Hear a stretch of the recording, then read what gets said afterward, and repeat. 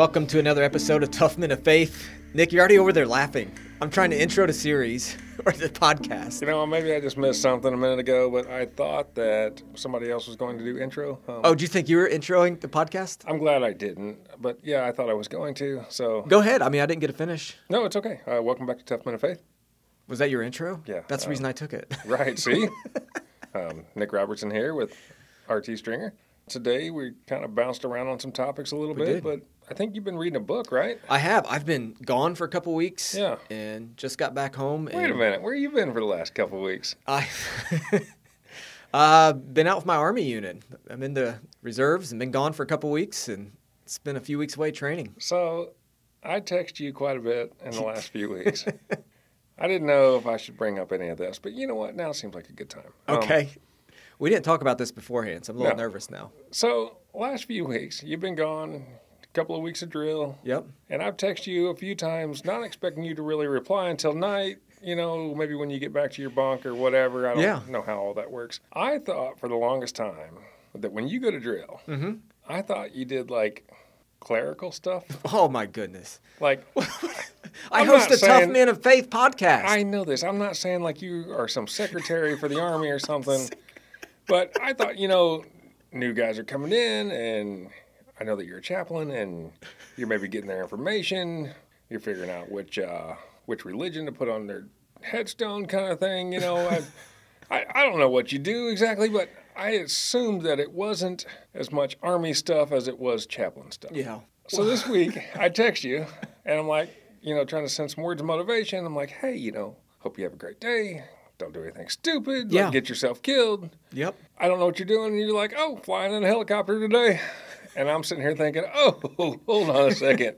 This sounds nothing like clerical stuff.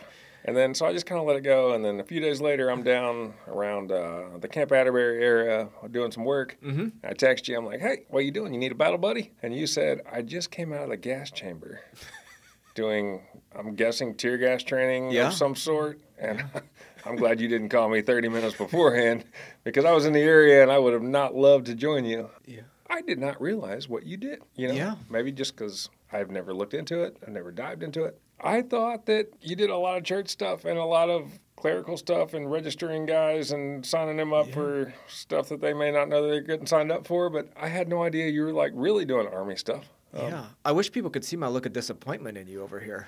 There is no look of disappointment. You sent me a picture after you came out of the gas chamber. I did, didn't I? That I saved immediately. Did you save that? I shouldn't have sent it. I wasn't thinking straight. I sent it to you and one other friend. Yeah? Okay. I shouldn't have done that.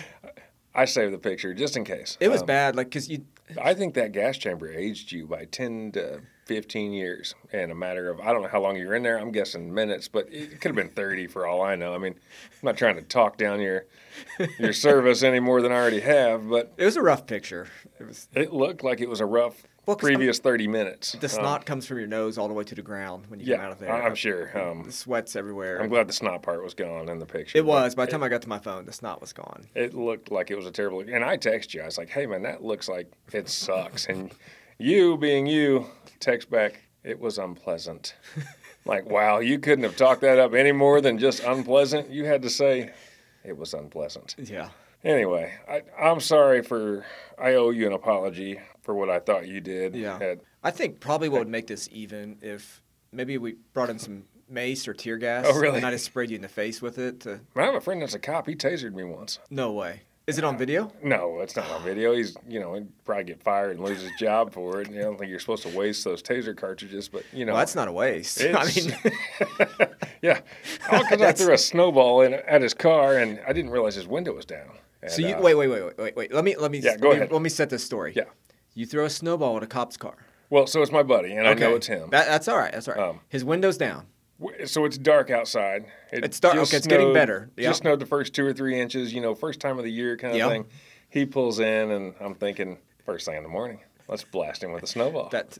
And so I throw a snowball. I just kind of lobbed it. It wasn't even like a nice pitch. You are lying. I might be fibbing a little. Anyway, so I lob a snowball at his car, and his window's down because he's getting ready to say, something along the lines of, let's clean it up here. It's probably, hey, good morning, how you doing? Yeah, And, yeah, sure. It goes in, it hits his keyboard, it hits his laptop, it's all over his radio. I mean, there's snow everywhere inside of his car. And he gets out of his car and he grabs his taser. And he shines the laser on me. And I'm thinking, oh, I really messed up. He's just joking. Though you think he's joking at that point, right? Yeah, I think he's just joking. It's not going to hurt. And he was not joking. And he knew that I was joking.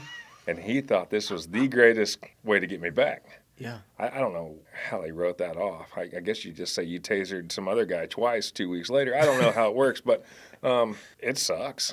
You lose all body function and just fall. Yeah. And then he's laughing. Wait, you lose all body function? Not so all did you body need to shower function. after that? I didn't do the do or anything, but you fall. Yeah. So I fell in the snow. Now I'm soaked. He's laughing. My friends are all laughing at work, and it's the last time I've thrown a snowball. At a police officer. Period.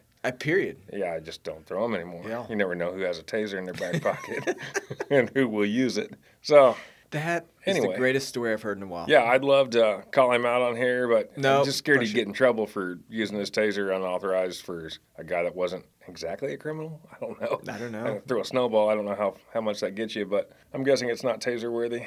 That is hilarious. Yeah. Anyway, sorry, man, to get up way off topic, but that's okay. So we're still on. You were going to intro the series. I'm glad to be back. Yeah. I'm glad that you're back. Yeah. I'm glad that you're alive, safe. I'm glad you didn't die while doing clerical work. Yes, no paper cuts for me this year. Doing all right. Yeah. So we're going to start a new one today. Yeah, we're going to talk about being motivated. I thought we were going to call it "You Are Worth It."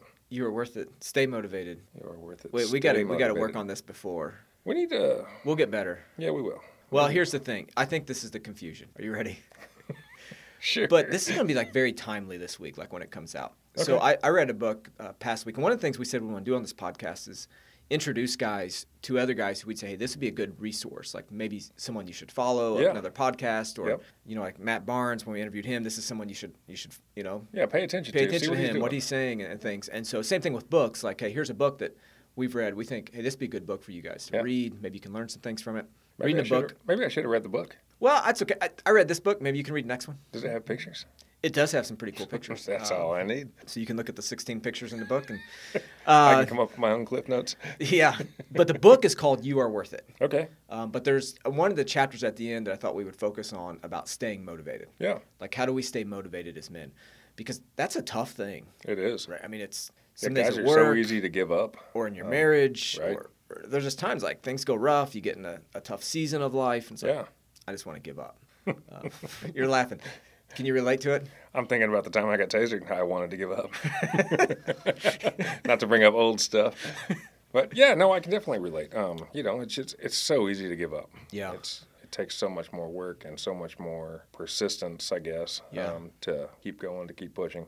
What makes this book interesting is it's very timely. Okay. So the guy that wrote it, Kyle Carpenter, wrote the book. He's an Afghanistan vet. Okay. So he's actually a Medal of Honor winner. A lot of stuff going on with Afghanistan right now. A lot of stuff going on. So I think it'll be timely and good for us to hear his story. Yeah, absolutely. So I'm going to just kind of read some of his book. Okay. Tell some of his story. Yeah. And we'll talk through it. And then at the end, probably look through his last chapter there on Stay Motivated. Yeah. See what you and I can glean from it. And okay. So it's kind of like our listeners just get to hear you and I talking about a book that this is I'm actually reading. Perfect for me because I generally, when I do a book on tape. Mm-hmm. So I don't physically have to read it, but I can listen to it. And this is kind of like a book on tape. But yeah, I'm not a professional. Narrated by Pastor RT. Book reader. And I'm just going to read a few sections. I'm sure you know Morgan Freeman, but I'm sure that you can captivate me. Yeah. Really get the point across. This week, I'm going to put a plug for a book here right now. Okay. Not this book, but another book. Yeah. You get me off topic. Sorry. Have you ever heard, there was a YouTube clip that went viral a few years ago about Make Your Bed. Admiral McRaven is the one who did it. Okay. You should just go on YouTube. Oh, wait a minute. I have. If you want to change the world. Is it a college graduation? A college graduation. That was phenomenal. Yeah, it was excellent. So I've kind of followed that guy's career, keep up on things. So he's a Navy SEAL. He's retired now. But he wrote a book called Sea Stories. Okay. And he's basically like, hey, old guys from the Navy used to sit around and tell stories about their days back on the ship. Right. So he's like, I felt like I should do that. Back when they had to sail 5 miles to wherever, uphill both ways. So listen, in a this snowstorm. guy, I got you. This guy, he kind of was involved with the capture of Saddam Hussein. Okay. His group was. He was the one that oversaw Captain Phillips. Yeah. He was on the ship that got taken hostage by the pirates. Yeah. So he orchestrated all that with the Navy SEALs to free him. Okay. And then his guys were the ones who caught Osama bin Laden. Really? And so he tells the stories behind that. So the book is called Sea Stories. Here's the best thing about the book. He probably has some really good stories. Really good stories. Yeah. So, I mean, that's the 3 big ones, but there are a ton of stories in there. And he reads the book himself. Okay. So it's really good. Sea Stories book. You guys should check that out. All right, so let's keep going. Yeah, anyway. Sorry, you got me off track. Okay, this book, You Are Worth It by Kyle Carpenter. Yeah. So we're going to see how this episode goes. I just tried to highlight a few things in the book to capture some stuff. Yeah. I'm going to read through it. Let's start chapter 1. Is that a good place to start? It's a great place to start. All right, Afghanistan. Marines are only half joking comparing it to the surface of the moon. There are signs of life. The landscapes and villages are interwoven with lush agricultural fields, tree lines, and irrigation canals. But other parts are bleak, rocky, and dusty. One of the first things you notice about the place is the dust. It consumes you. From the ground to the air, from your gear to the throat, the dust takes over. With every step, a little cloud of dust puffs up underneath your boots. No matter how hard packed the ground is, it puffs up. By 2010, after 9 years of a U.S. presence in Afghanistan, the ground of the major bases was about as hard packed as it could be. The temperature is somehow more dramatic than you expect.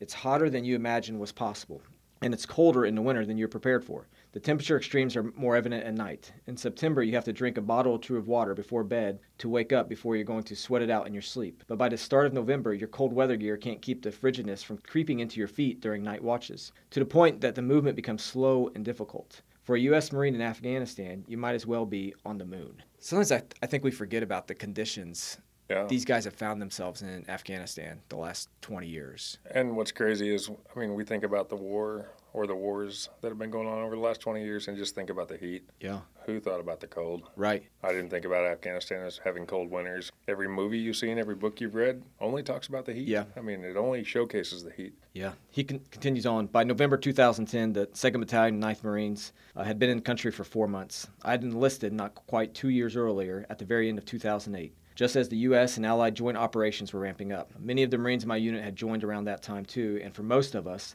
this was our first combat deployment. We were physically trained, mentally hardened, and in a naive way, excited. We'd all gone into the military with our eyes open. We knew that we would almost certainly be inserted into an active war zone, but it's impossible to ever be fully prepared for it. As a small-town Southern kid, just a month past my 21st birthday, the situation in Afghanistan represented everything I believed in, and nothing I had expected.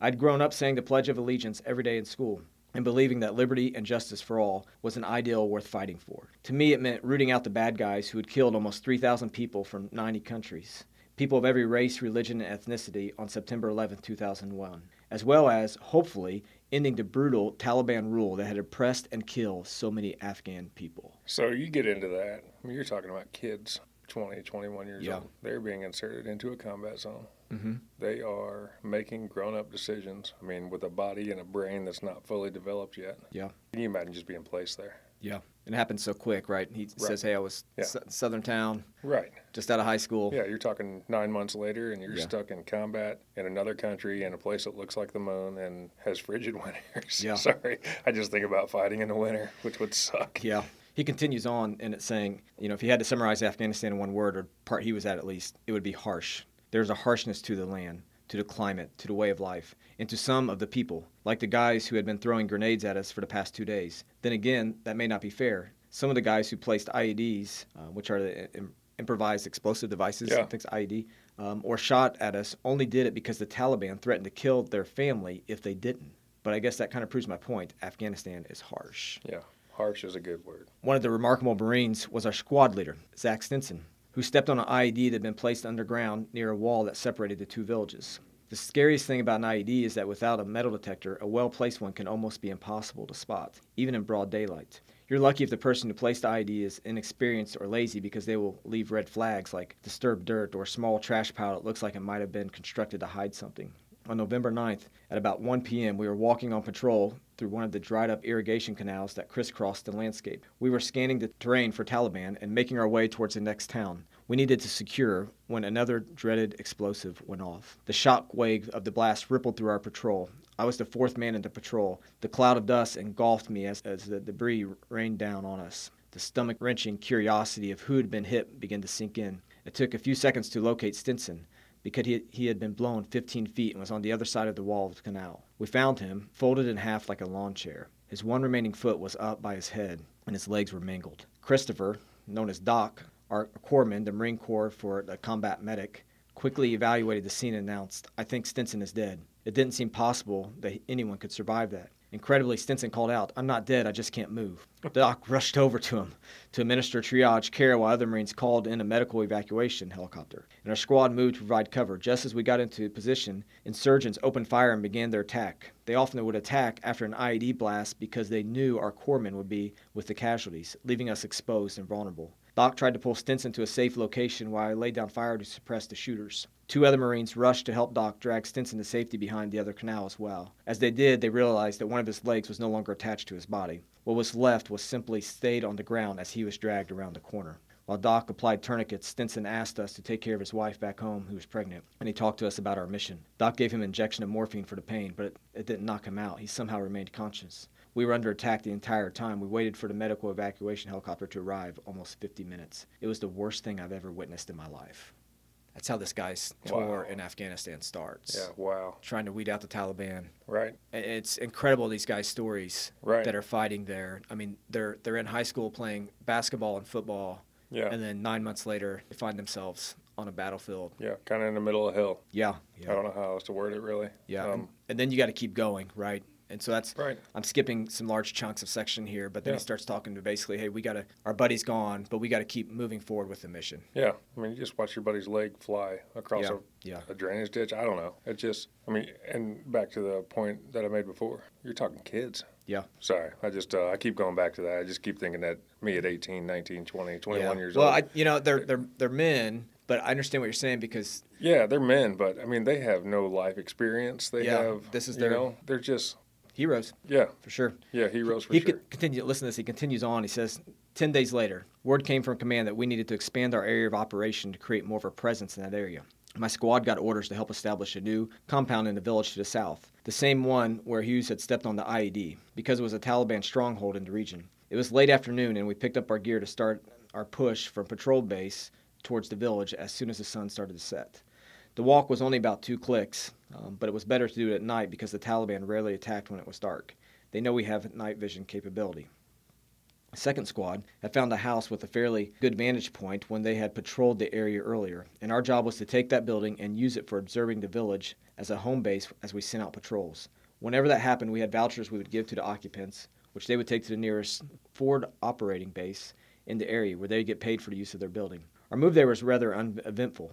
The people in the home were reluctant at first to leave, which is understandable, but eventually they accepted the extremely generous voucher and cleared out so we could set up. So we see that he's continuing on. They're setting up a space in that same area where his buddy had been hit. The next day, it's his turn to stand post on the roof of the building, and this is to scan the surrounding landscapes and the buildings for any enemy activity. And then an enemy sniper started firing on my position with me in his crosshairs. The rest of the guys on the ground floor were scrambling to fill sandbags and toss them up so I could continue stacking them to build a protective wall around me while I laid down, manning my squad automatic weapon, a light machine gun. Have you ever shot one of those?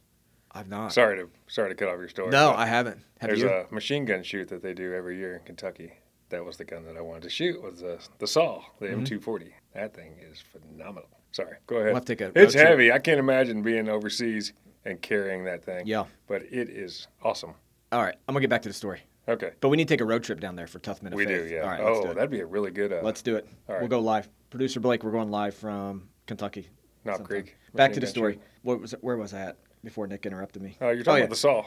Yeah, so anyway, he's up there. They're firing on him. We were short on sandbags, and the helicopter supply drop that was supposed to be delivering more supplies for us had been delayed. So we had to make do with what we had. Usually, the enemy tend to be a pretty terrible shots. I don't know if it was the fact that they were using Cold War weapons left over from the Soviet invasion in 1979, or because many of them were goat herders and poppy farmers rather than formerly trained soldiers. But this sniper did not let up, and unfortunately for me, he happened to be the rare skilled shot among the Taliban. Although I was able to build a small barricade on the roof without getting hit, each time he fired, I could feel a thud where the bullet struck the sandbags I was laying behind. As the afternoon sunlight started to fade, I was instructed to get off the roof and keep post in the room directly below. I gouged out a little hole in the wall so I could have a better vantage point, and about 45 seconds later, a rocket came barreling into the roof and the sandbag wall I just built completely obliterated the post position. It was as if I had stepped into the middle of a tornado. The debris cloud surrounding me was so thick that I couldn't see and couldn't breathe. My squad members immediately realized what had happened to the roof, and Doc was scrambling for his medic bag, ready to rush in to see if there were any signs of life. Somehow, I wasn't injured and was able to get up and walk out of the room on my own. To hear my buddies describe the scene, no one realized I was alive until I appeared like Chuck Norris, strolling out without a scratch from an epic cloud of war. Never mind that my ears were still ringing and I was seeing double. It was better the way they told it. Isn't that crazy? It is crazy. Up there getting shot at by snipers, and then I just can't imagine. A rocket comes flying at him. Hiding behind sandbags on a rooftop. Yeah. On a building that you just rented from somebody. You imagine those people? They might go cash in their voucher, but they're going to be disappointed when they come home. Yeah. There'll be a few more holes in the building. So I'm going to skip several chapters. I know we're going long here. Oh, you're fine. We're going to go to I'm chapter... enjoying the story. You're no Morgan Freeman, but this is not bad. I'm going to go to chapter 7, which is called The Grenade. Okay. So it's Sunday, November 21st, 2010, approximately 1 p.m., which would be 3:30 a.m. Eastern Standard Time.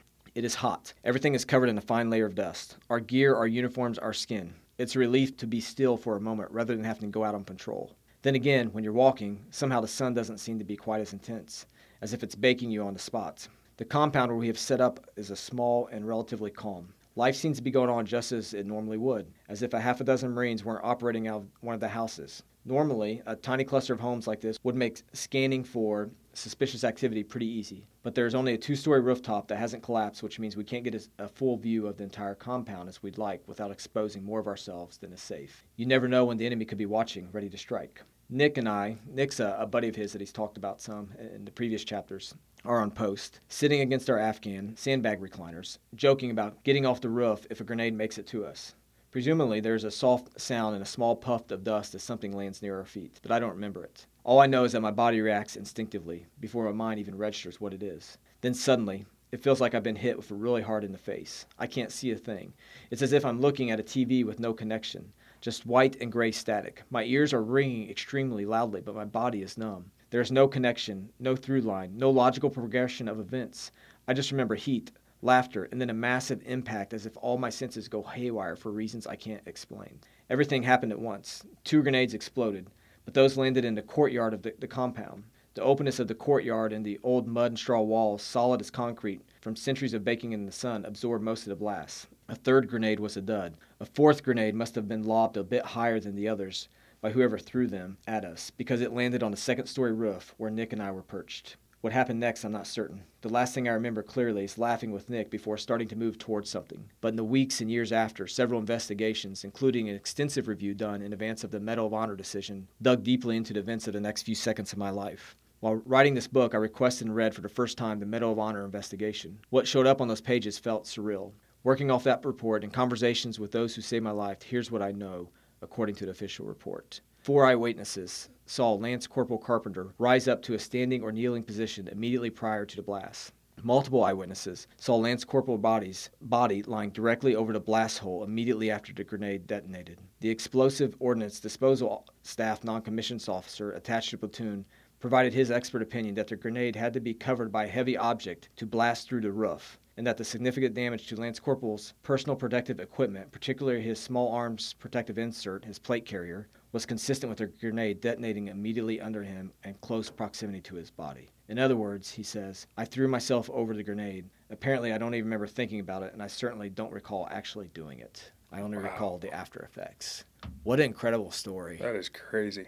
Him and his buddy are just sitting up there, and it's one of those where he may have been able to jump to safety, but instead he just jumps right on the grenade, right, thinking it's going to take his life. Yeah, that brings a whole new meaning to laying a grenade. Yeah. That's absolutely crazy. It's nuts. And to me, I mean, I'd encourage guys, like, get the book and read it. It's called You Are Worth It by Kyle Carpenter, because we're skipping huge chunks of it, of course. Right. But from there, he talks about what happens to his body. And, I mean, his entire face is torn up. They don't think he's going to make it. Yeah. Everything's broken. It's just bad. And so the book then goes and he talks about the next few days, what that looks like, and a lot of he can't remember. But then he spends a lot of time talking about his recovery. Yeah. And so that's a long process. Oh, I'm sure. Years. I'm sure that's I'm sure it's a hard process. Yeah. So if you're writing a book that says you are worth it, it means you've thought about it before. Yeah. That's pretty wild. It is. And then you're talking about a kid. Again, sorry to keep bringing that point, but I mean, you're talking young men yeah. that are who made a decision to lay on a grenade.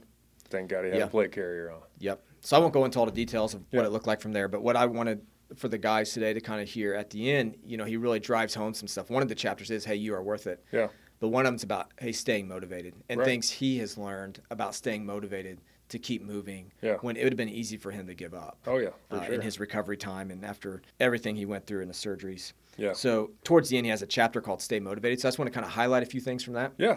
That I got from it, and then maybe we can talk about a couple things. For sure. Chapter 14, Stay Motivated. Stay motivated. Any Marine reading this is rolling their eyes right now with these two words, stay motivated, are pretty well worn within the core. Leadership loves to say them when you're in formation or on a grueling run or anytime there's lag line in the conversation. In fact, it seems like when you are cold and wet and hungry and dirty and missing home, that's when they say it the most, stay motivated. That line has become a bit of a joke that Marines will toss around sarcastically in really miserable situations, and it seems everyone hates their life. But still, there's wisdom in that phrase. There are going to be times when you want nothing more in this world than to give up and throw in the towel. But you know that somehow you have to keep pushing forward. Even if it's just to take care of the other Marines to your right and your left, that's when the idea of staying motivated really resonates. The truth is, motivation is hard. It's hard to get motivated, and it's even harder to stay motivated, especially when you've been knocked down lower than you ever could imagine. During those first few months back from Afghanistan, my hospital room was a testament to me not being okay. I was on a breathing machine. I was on a feeding tube. I needed at least one, but sometimes two, corpsmen sitting with me every minute of the day to monitor my vitals. As grateful as I was for these things, there's nothing about a setup like that projects a message of confidence. In no way does this convey a sense of, you're going to be just fine. Everything communicates, this guy's barely hanging on. It's so hard to keep your mind fixed on better days ahead when you're still relying on a machine to put oxygen in your body to get you through the night. Then subconsciously you hear the words, stay motivated. Then he tells some more stories, and then he goes on, when you've been brought this low, you're seeing the world from a whole new perspective. And the bigness of it all can overpower you. And somewhere in your broken, scrambled, mixed up version of whoever you are right now, as you try to rebuild your sense of self, there may be a piece of you who trusts that there's life on the other side of the storm. But right now, the waves are so tall that you can't see over them. When that happens, stay motivated. Yeah. I just love this chapter in this book where he says, hey, I've been through this. This is how I get through it. You've got to find a way to stay motivated when you hit your lowest points. You kind of brought this up in your sermon the other day when you said that God will bring you through it. He's not going to bring you to the storm and abandon you. Yeah. He will bring you through the storm to the other side. You're going to weather it, but he will bring you through it. Yes, we're talking to Psalm 23 as a church. There's the verse, even though I walk through the valley of shadow of death, I will fear no evil. Right. Through the valley of the shadow of death. That's what I love about that verse. Not to it. Nope. Not just before it, and hey, good luck to you. He will bring you through it. Yeah, doesn't leave you in it. Yeah. Sometimes when I preach, I like, man, that was good. Right. For myself. Yeah. So that was one of the sermons this week, because even as I've went through some things, it was a good reminder this week when I was saying that, hey, it's kind of like a hallway. Right. And that hallway may be dark. It may be a scary time. There's a lot of unknowns in that dark hallway. But that scripture tells us that I'm just walking through that hallway. Yeah, that there's something better on the other side. The hallway's not endless. It's not a place. It's not a pit. You're not falling into it and staying there. It's a hallway. You have to walk through it. Agree. And then I was trying to jot down some notes like, what is it? How do I stay motivated? And thinking back through Psalm 23, and then even thinking about Kyle Carpenter's book, like when he's encouraging you, like, stay motivated. And one thing I like to do when I read books is like to write down some notes myself, like, okay, so what am I learning from this? Right. For me, it's two things. One is I have to know why I'm doing it. Yeah, I see your little page markers over there. I write all over my books when I read them. Well, I'm thinking that, you start highlighting things and you start writing things down on the sides of the pages, and, you put a page marker in it, and it's good so you can go back to it. Yep. But, it's kind of like you said. You want to stay motivated. What do you need to do? You need to push forward. You do. But I think you need to know why you're doing it. Yeah, right? So absolutely. What's the purpose? What is it I'm working for? What's the overall bigger vision of my life? Yeah. So if I'm having trouble staying motivated in my marriage, if I'm having trouble staying motivated in my job, yeah. having trouble staying motivated to work out, whatever it may be, what's my why? Right. So what's my purpose? Yeah. And so when I get that, when I have a hard day, a morning I don't want to get up and do the right thing, I know my bigger why. Yeah. And then I also see the big picture. Yep. This is the big picture of why I got to get up and why I got to stay motivated. Yeah. So you find your purpose, you push forward, and that you know that anything that pops up that's going to be a struggle or a hard time is something that you're going to have to go through. It's not going to be a forever. It's not an end-all, be-all. It's something to push through. Yeah, agree. Valleys are here, but valleys aren't here to last forever. Exactly. I want to read just one more thing from this book. Yeah. Where he talks some about the Taliban and one last kind of story he shares about staying motivated. Yeah.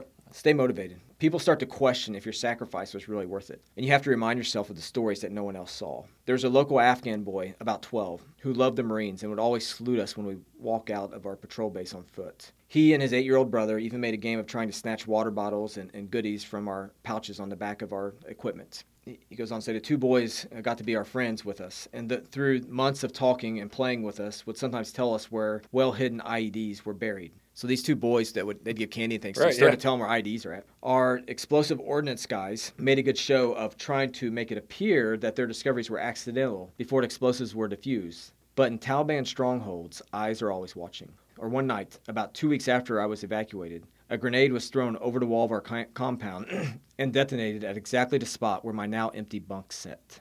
No one was injured, but it obviously shook everyone up a bit. A few nights later, that same boy who used to salute us showed up at our patrol base in the middle of the night to tell us that he is the one that actually threw the grenade. He was sobbing and begging the Marines to forgive him and not to kill him. The Taliban had caught on that he was friendly with us and that fewer IEDs were being detonated. They suspected that he was the cause, so they beat him senseless. But they didn't kill him. Instead, for his final punishment, they dragged him to the wall of our compound, placed a grenade in this boy's hand, and pulled the pin. A 12-year-old child was forced to either kill or be killed. That was just one story of countless others we heard. Stories of violence, ritual stoning of women, pushing people off buildings for being gay, and children forced to become weapons of war. How is one not affected witnessing the degree of evil? You remind yourself why you were over there in the first place, to put a stop to the Taliban and their torture and oppression of their own people. You remind yourself that if you were able to weaken their stronghold, or just give hope to those innocent people, even in the smallest of ways, so that one day they might taste the freedom of safety, then you made a difference. That helps us stay focused. That helps you stay motivated.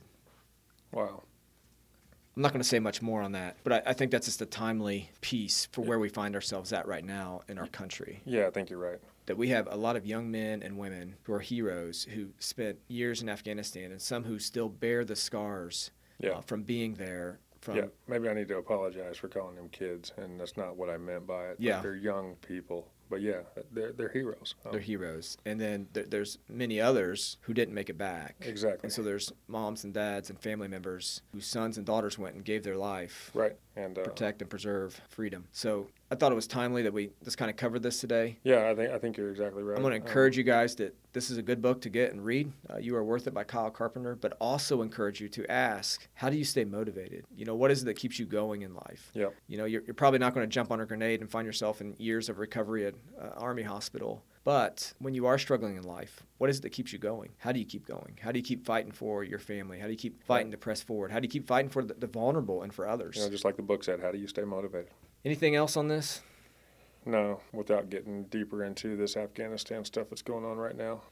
I don't think I'm one that needs to push what I think and my opinion on what's going on right now. I feel like it is untimely, the things that are going on over there, but my opinion is just that. It's my opinion. Yeah. All right. I just wanted to call attention to this book and encourage you guys to get a copy of it and read it, and look forward to dropping a new episode next Thursday morning at 5 a.m. Goodness, 5 a.m. 5 a.m. is when they come out. Whew. All right. All right. Thanks for joining us on Tough Men of Faith. See you next time. Thanks for listening.